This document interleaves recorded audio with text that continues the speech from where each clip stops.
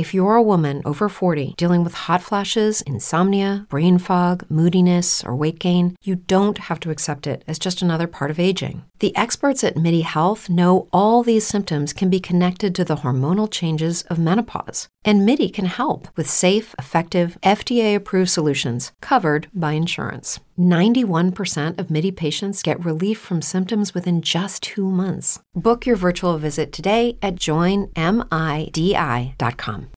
As humans, we're naturally driven by the search for better. But when it comes to hiring, the best way to search for a candidate isn't to search at all. Don't search, match with Indeed. When I was looking to hire someone, it was so slow and overwhelming. I wish I had used Indeed. If you need to hire, you need Indeed. Indeed is your matching and hiring platform with over 350 million global monthly visitors, according to Indeed data, and a matching engine that helps you find quality candidates fast. Ditch the busy work. Use Indeed for scheduling, screening, and messaging so you can connect with candidates faster. And Indeed doesn't just help you hire faster. 93% of employers agree Indeed delivers the highest quality matches compared to other job sites, according to a recent Indeed survey. And listeners of this show will get a $75 sponsored job credit to get your jobs more visibility at Indeed.com/podcast. That's Indeed.com/podcast. Terms and conditions apply.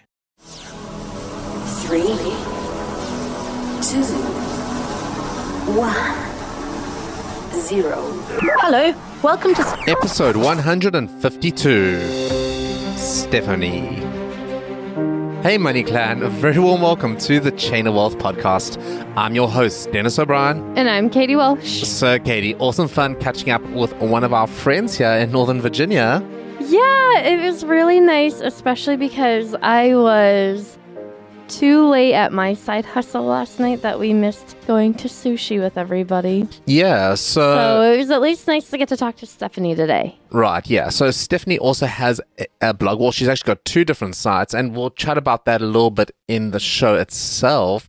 But she's really, really clued up on retirement funds and 401ks and IRAs and all that kind of stuff. So we got the opportunity today to sort of pick her brain, and we asked a lot of questions that a lot of you guys in the Facebook group asked.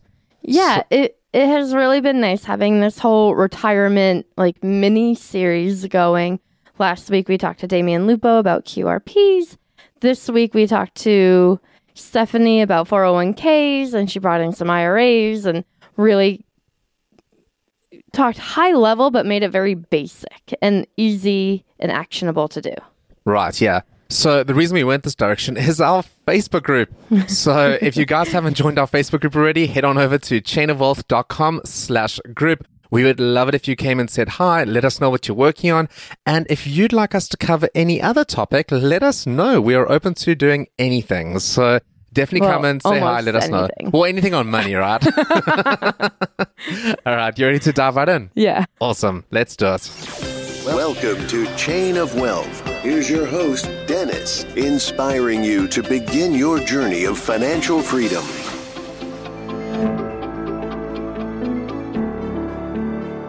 Stephanie is a mom, a wife, and a personal friend. She blogs at poorerandyou.com, where she talks about all things money, where to start if you're clueless, and what to do if you want to invest or save. Although not in a financial career, she has a ton of experience, mainly starting where she ran out of money and had to drop out of college. Today, she sits with a net worth of over $100,000. Welcome, Stephanie. Hey, Stephanie. Hi, it's great to be here, and thank you.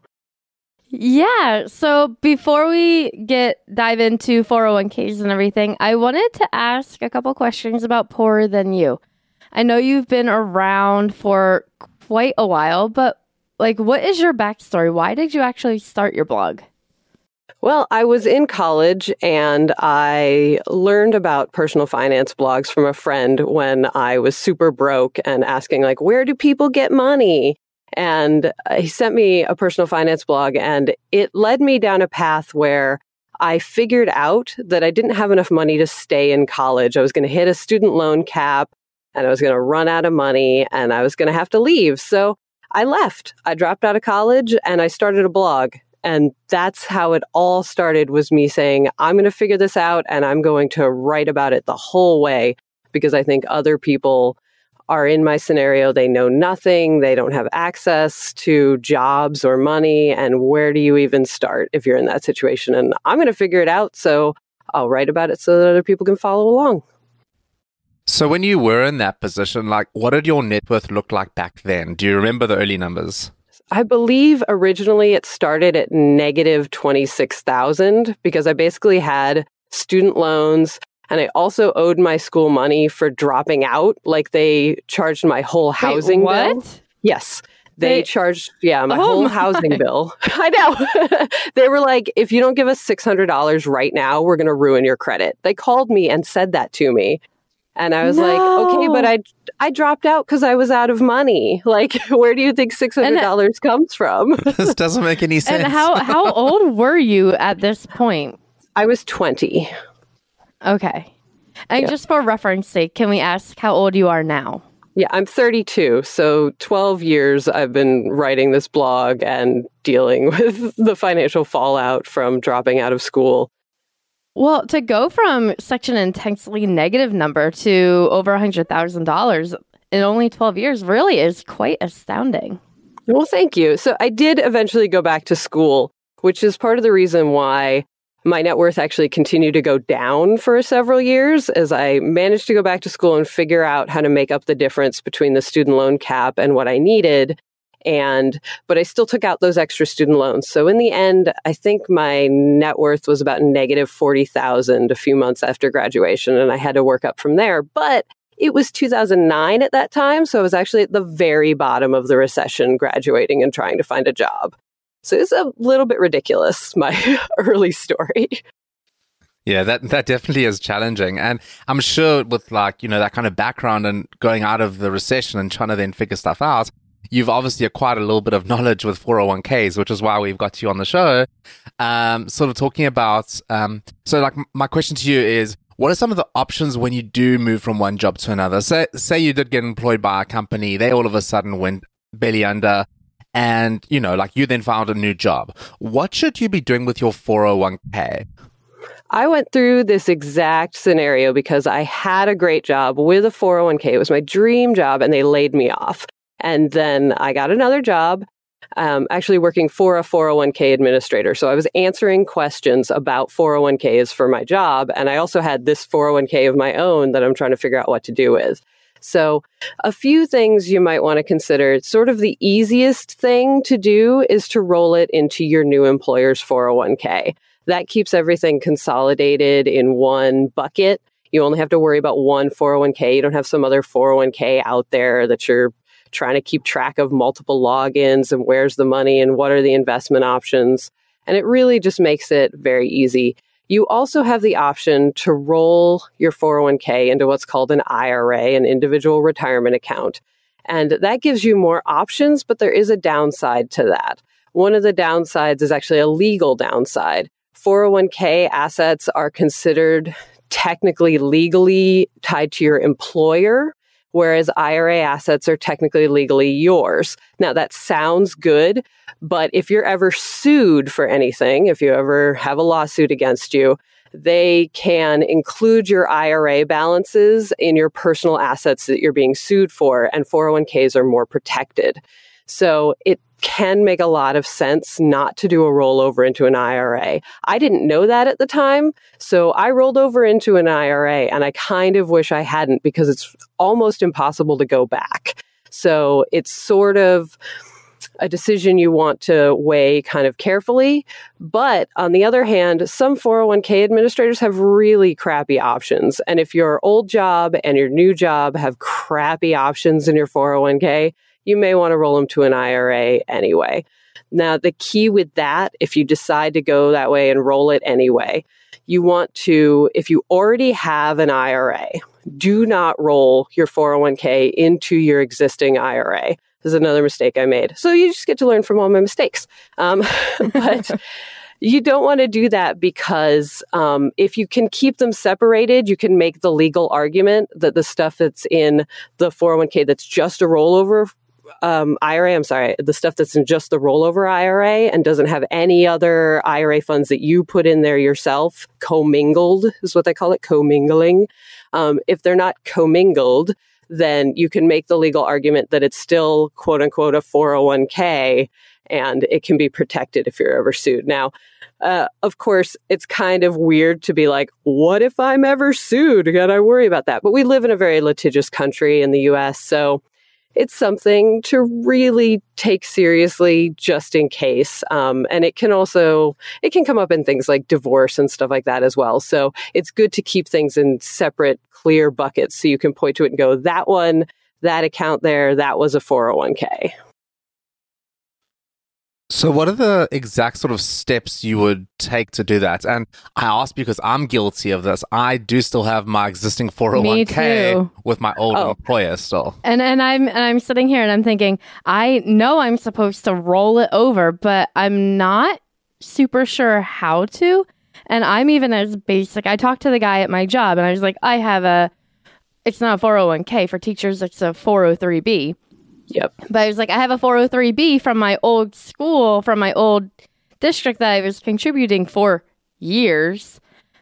What do I do? And he was like, oh, you just log in and you do this and this and this. And he lost me by about the third step. And I was just like, okay, well, I'll get to that eventually one day. Yep. Yeah. So your administrator, the company that runs your 403b or your 401k, they're basically the same thing. But I'll say 403b here since that's what Katie has. But they pretty much mean exactly the same thing. It's just whether you work for a for-profit company or a nonprofit like a school.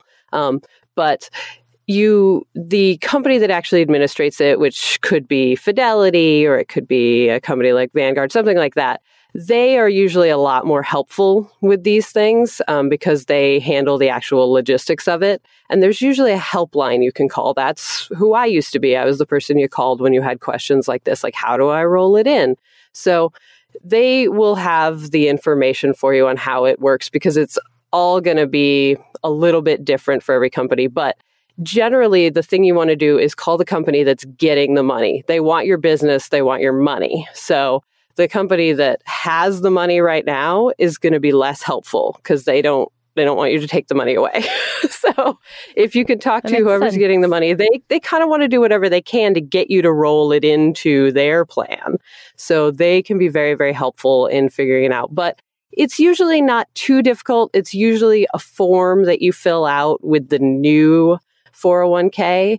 And then they contact the old company and say, hey, this person's initiating a rollover. In some cases, you may need a notary or what's called a medallion signature, which is just a more special notary. And so you may have to go see a notary or a bank about that. But usually it's one form and you just fill it out. And yes, some of them can do it online now. And it's usually not too hard. But the key, again, is to go to the place that's going to get the money in the end, because that's who's going to help you. Okay. So I have a little bit of a semi-specific question. Because we posted that we were going to be talking to you today. And I had a listener reach out and say, hey, I'm moving from America to Australia. And what do I do with my money that I've made in America? How am I going to roll that from America to another country? Do you have anything that you can kind of speak on for people in that kind of situation? Sure, but it's not going to be an answer that this person likes. So the answer is you pretty much can't. The money that's in a 401k it's sheltered from U.S. taxation.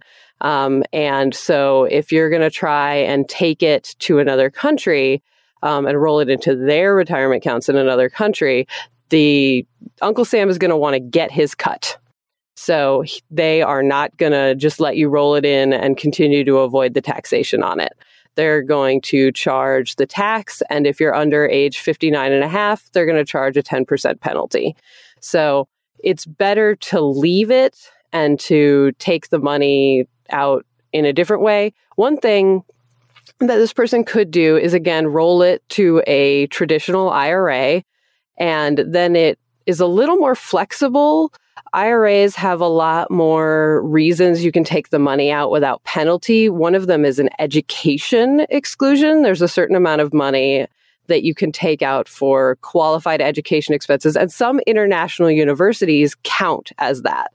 the IRS will consider them qualified educational expenses at certain international universities. So if the money's in an IRA, you might have a lot more flexibility at getting to it, but there's no easy way to just kind of roll it from a 401k or an IRA into something in another country, because if you're going to take it to another country, Uncle Sam is definitely going to want to take his cut there. That does make sense, unfortunately. That does make sense. So talking about traditional 401ks and IRAs, there's also this Roth option as well. Can you talk a little bit about that? Absolutely. So the way that 401ks work when we're talking about traditional or IRAs is that you put the money in and you don't pay federal and state tax, income tax on it when it goes in. And then it gets to grow without any taxes, usually when money's growing in a regular, quote unquote, brokerage account or quote unquote taxable account. In a normal account like that, you would be taxed on the gains, things like capital gains or any dividends that are paid out. But in a traditional 401k, no taxes like that along the way. And then you finally do pay a tax bill when you take the money out. But it's your normal income tax as if you were making that money from a job. So it's sheltered from tax when it goes in and while it's growing, and then you pay normal taxes when it comes out, but it's had all that time to grow. A Roth works in a similar way, but in reverse. You actually pay the taxes up front, and then it grows tax-free, no capital gains, no dividends, taxes. And then when you take it out, it's tax-free at the end. So you pay taxes up front, grows, tax-free, that's a Roth.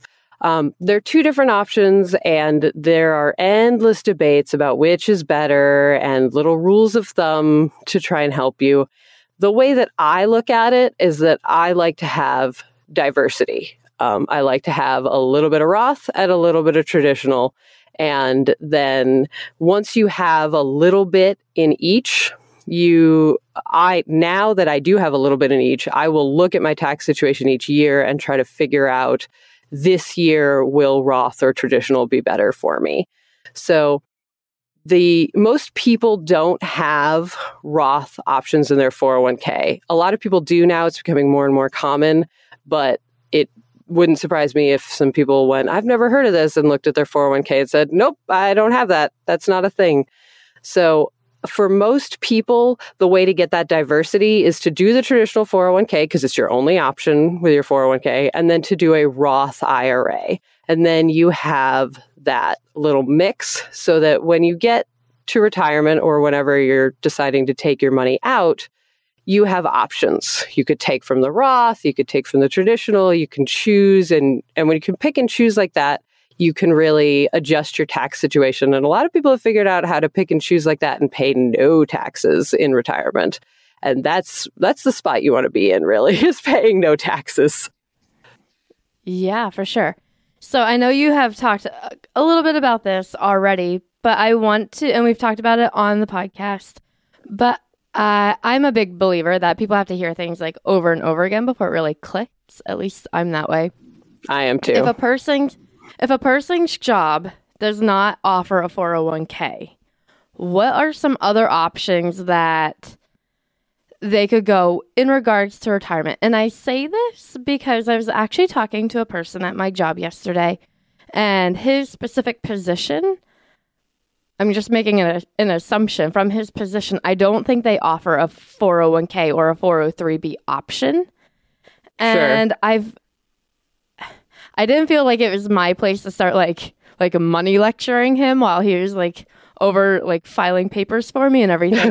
Sure. But what are options for people who maybe their job right now doesn't have a 401k or a 403b or anything like that? What can they be investing in?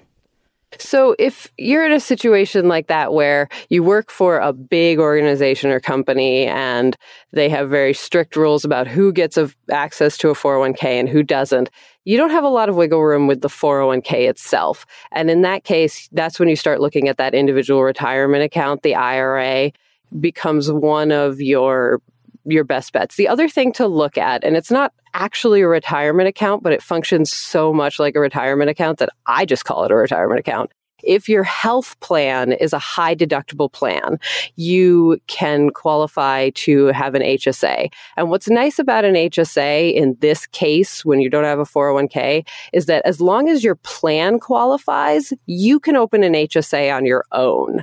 You don't have to do it through work as long as your health plan qualifies. And there is a really easy sort of yes/no question form online that I can give Dennis and Katie for the show notes. And you can just go to this form and answer some quick questions about your health plan. It'll tell you whether you can open an HSA. So that's something where you could put for an individual, it's about $3,000 a year into it.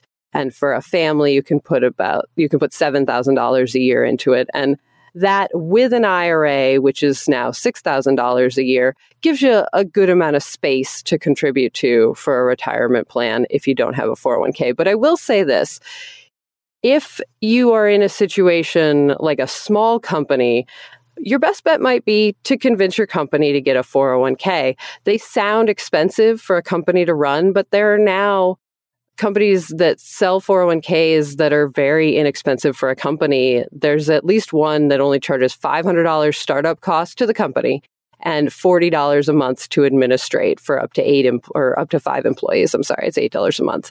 So, companies sort of don't add 401ks because they think it's going to be an expensive benefit to offer their employees. But the technology has come so far that I think it's very cheap to administrate a 401k now. And you may be able to convince your employer, and that's a good bet. The other situation I hear people say, well, I don't have access to a 401k, is the 44 million people in America who are in the gig economy.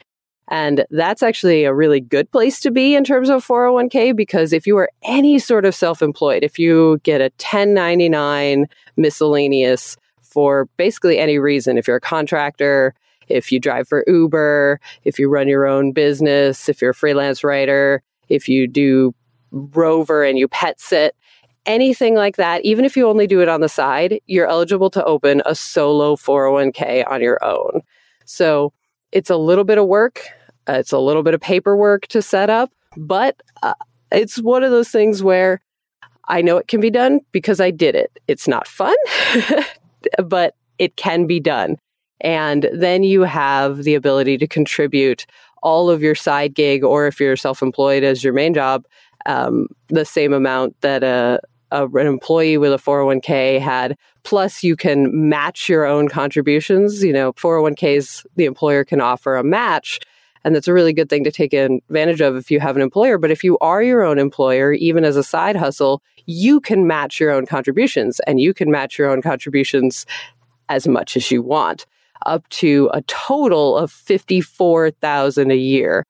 There are restrictions on that, and I won't get too far into the weeds on it because, of course, it's hard to just throw a bunch of numbers on a podcast. But the point is not how much you contribute exactly, but the fact that you can, and you shouldn't let the fact that you are self-employed stop you from having a 401k. Yeah, and that definitely makes a lot of sense for a lot of people that are living in that sort of entrepreneurship realm where they feel like they don't necessarily have options. So, yeah. Well, and it makes a lot more sense, especially when you throw in like Uber drivers or people who are pet sitting or stuff like that, because I feel like that's so many people nowadays. Yeah, absolutely. Yeah, no, that's exactly why I opened it. So I do a lot of freelance writing, and of course I have the blog, and that's all side gig income for me.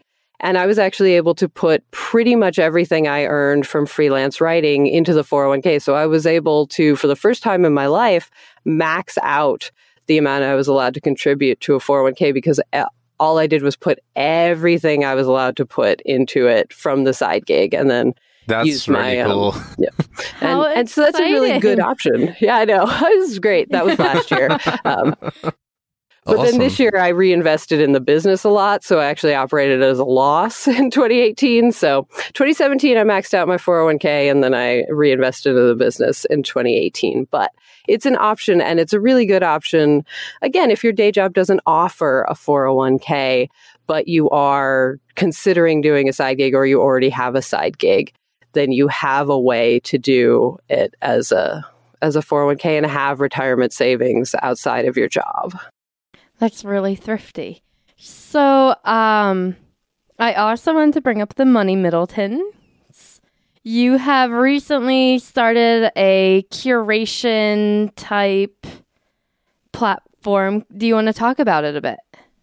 Sure. So because I've always operated in this realm of being poorer than you, I've always heard the cries of people of, I can't do this because I don't make enough money, or I can't do that because I make enough money. And believe me, I've always understood because I've been there. And I still am relatively low income for the area that I live in. I live in the same area that Dennis and Katie do in Northern Virginia, outside of Washington, D.C.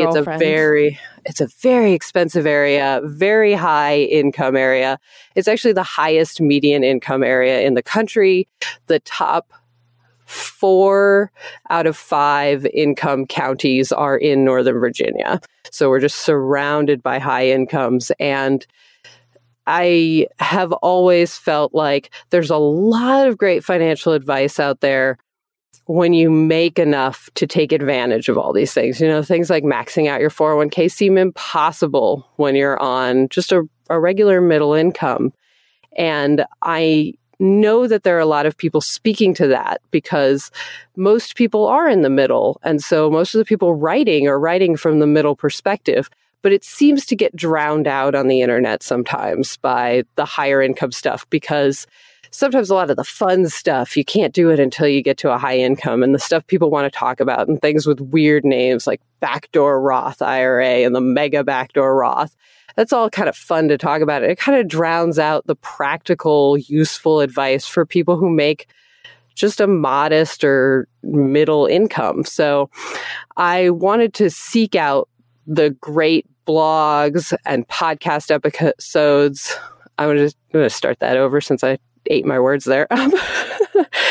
I wanted to seek out the great blog posts and podcast episodes and the YouTube videos that are really focused on things that people can do with a middle income. So I started a site that just highlights those and shares those posts. And we share 3 posts a day, Monday through Thursday, and then a roundup on Friday that's based on a theme. So our most recent themes, we had a theme around financial abuse that was very popular because it's such an important topic. We did a fun theme about what to do when you get engaged and how to combine your finances. We did that around Valentine's Day. We did a roundup of all the reviews and interviews for Tanya Hester's new book that I know you guys had her on the podcast last year talking about making work optional, and she's got a book out now. So we rounded up all those great episodes and everything to put it in one place and just make it easy if you're on a middle income to find this stuff. I love that, especially I love that you bring that up now, because just yesterday I was talking to one of my girlfriends at work, and because we do live in such an area where it seems like everybody makes so much money, and then me and her are like sitting in her classroom, you know, kind of scheming some of the free like little chips and everything that our kids get and everything, and we're just like talking. She was like, it's so hard, and she's a single parent. And she was like, it can be so hard to live here and not make at least $100,000 a year. And we were just like going back and forth and talking about it. So I'm really glad that you, have made the Money Middletons, because there are a lot of people who are in that boat even when they live in an expensive area. So it can be really hard, and it can be hard anywhere. You know, we're sort of caught up in the area we live in where the median household income is more than $100,000 here. But anywhere, living in the middle can feel like a squeeze, because it just seems like so many things are designed to part you with your money. And, you know, trying to balance everything that you're supposed to do and everything you need to do with the few things you want to do can be a real struggle. And there is a lot of great information out there, but again, it can feel overwhelming. It's so hard to sift through the noise and to sift through the stuff that doesn't apply to you. And I just wanted to make it a little bit easier. Well, thank you for doing all the sifting. I get confused. I come on the podcast with the hard words. Money Clan, we're just going to take a quick break and then we'll dive right back into the Value Link round. Money Clan, if you are looking to get your retirement in order, think about setting up a QRP. We recently interviewed Damien Lupo here on Chain of Wealth, and he definitely gave us a very different insight into how much money you can actually save for retirement. Turns out, as we spoke about in this episode, you can save up to $56,000 a year if you open what's informally referred to as a qualified retirement plan. So what we've done is we've teamed up with Damien Lupo, and you can get a free copy of his book. It will be shipped directly to you, so you're actually going to have something physical in your hand, and you can start looking into it. If you'd like to get the book, head on over to chainofwealth.com/QRP. That'll redirect you. You can grab a book and definitely enjoy it and figure out if this is something that you're interested in. That's chainofwealth.com/QRP. All right, Stephanie. So I want to know, what does your personal saving and retirement plan look like? What are you investing in? What are you doing? Go for it. Well, my big thing now is really to focus on taxes and to reduce taxes as much as possible legally, of course, using my solo 401k and just anything that I can do to learn how the tax code works and to save. And once I get my money into a tax advantaged vehicle, very simple. I keep it so simple. I do low cost index funds. I'm very aggressive in the stock market. So I'm just picking low cost index funds that are 100% stocks. I don't really get into bonds unless I have money that I really want to protect. And I don't make it any more complicated than that. So I max out my tax advantage accounts as much as I can. I put them in low cost index funds, and then I don't touch it. I'm pretty boring that way. We like boring around here. Yep. The other thing is that at the end of the day, retirement just comes down to consistency, and if you're finding something that works for you, that's already the hardest part, is like figuring out what you need to do consistently. Yeah, and I think the hardest part can be just getting started. Obviously, definitely. One of the big things I hear the most is I don't have any extra money to contribute to my retirement accounts. And I absolutely get being in that place and feeling like that. But there's one great thing about retirement accounts and these tax advantage accounts, especially if we're talking about the traditional ones versus, not the Roth, is that when you contribute money to a retirement account, let's say you're contributing $50.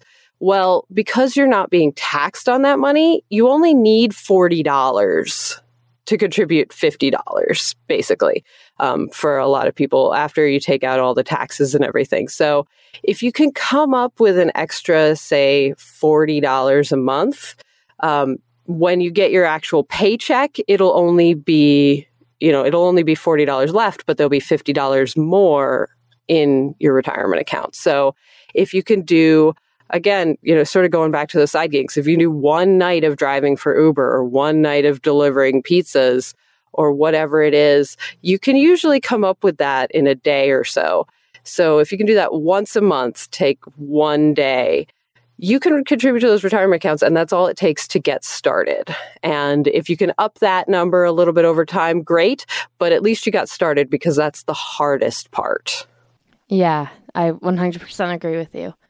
So what are you reading, or what are your favorite books right now that you can recommend to somebody? There's a few books specifically on this topic that I really like to recommend.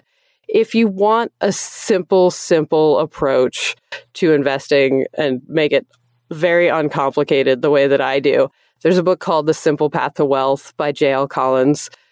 And that just takes a very simple approach. But if you're interested in learning a lot more of the nitty-gritty with stocks and bonds and investing in retirement accounts, there's a more in-depth book. It's a little dry, but it's very, very good, called The Boglehead's Guide to Investing. Bogleheads. Dang it, I did it again. Let me redo that. I knew I would do it. I was like, don't say it wrong, Stephanie. Try and wind that back. if you want something, okay, here we go. If you want something that's very in-depth and covers specifics with stocks and bonds and retirement accounts, there's a book called The Boglehead's Guide to Investing. It's a little bit dry, but it really covers things very well. And if that all sounds super overwhelming, don't worry. Again, The Simple Path to Wealth makes it very uncomplicated and just tells you what you need to know. But if even that, if you're like, investing, I'm not sure I'm ready to get there, there's one more book I would recommend, which is Kristen Wong's Get Money. It's laid out like a video game. It's wonderful, and it just covers the basics of money in a really accessible, fun way. And I can't recommend that book enough. I love that. So, Stephanie, do you have a favorite quote you like to live by? Oh, my goodness. I knew you were going to ask this, and I overthink everything. So I completely... All right.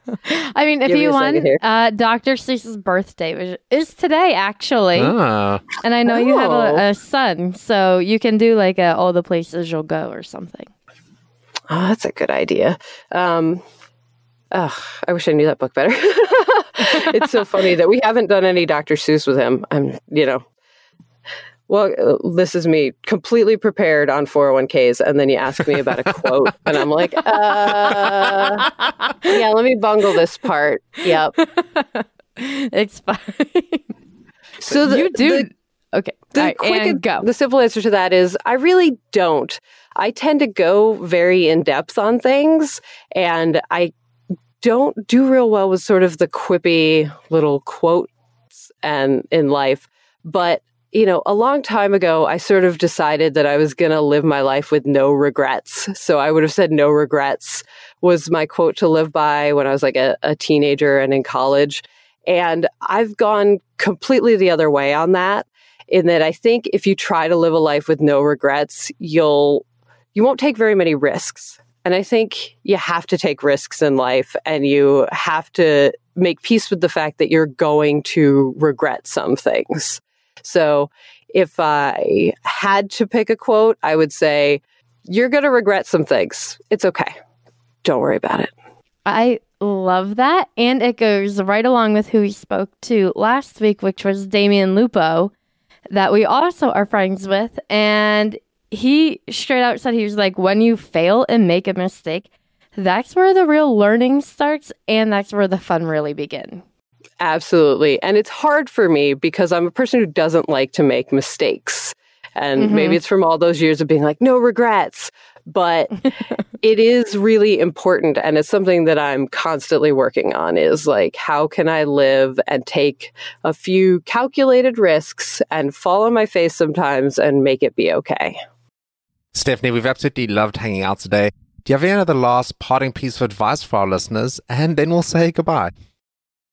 I have a great piece of advice on 401ks. If you're ever confused about your own 401k at work and how it works and anything like that, 401ks are required by law to offer something called a summary plan description.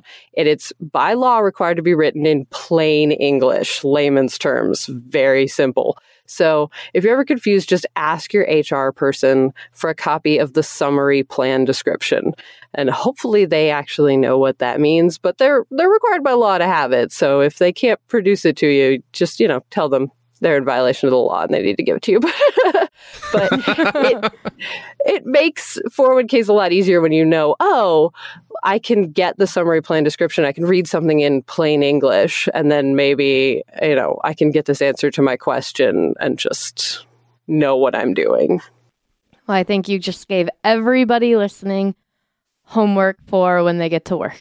Yeah, I know. Go to your HR person and ask for the document. But, the good news is a lot of companies just put it like on the website or in your employee handbook or whatever. So you may not even have to talk to anybody. Even better. Money Clan, we've been here out with Stephanie. You can check out her website, poorerandyou.com and moneymiddletons.com. Definitely check out those two resources. They're absolutely fantastic. So, Kate, absolutely loved catching up with Stephanie and some really great advice in this episode. I love how she makes it seem like it's easy and it's approachable, because I think a lot of people don't become actively involved in their 401k then, because it's a bit of an intimidating thing to start if you don't know what you're doing. Right. Yeah. A lot of people just put it off and sort of assume that, the stars will align and one day they'll be able to retire. And I think if you really start taking a bit of an active approach to where your money's at and like how you can start moving money around and doing some tax strategies and stuff like that, you can really get ahead and like end up saving yourself a ton of money. Yeah. And like we said after the show when we were talking to her, it doesn't have to be hard, and you don't need like 3 MBAs and a finance degree and everything else. Right. Everyday regular people can do it. So anyway, I wanted to throw out, if you are not following us on Instagram yet, be sure to be following us at Chain of Wealth. And that's all I have for today. Yeah, we'll catch you on the flip side.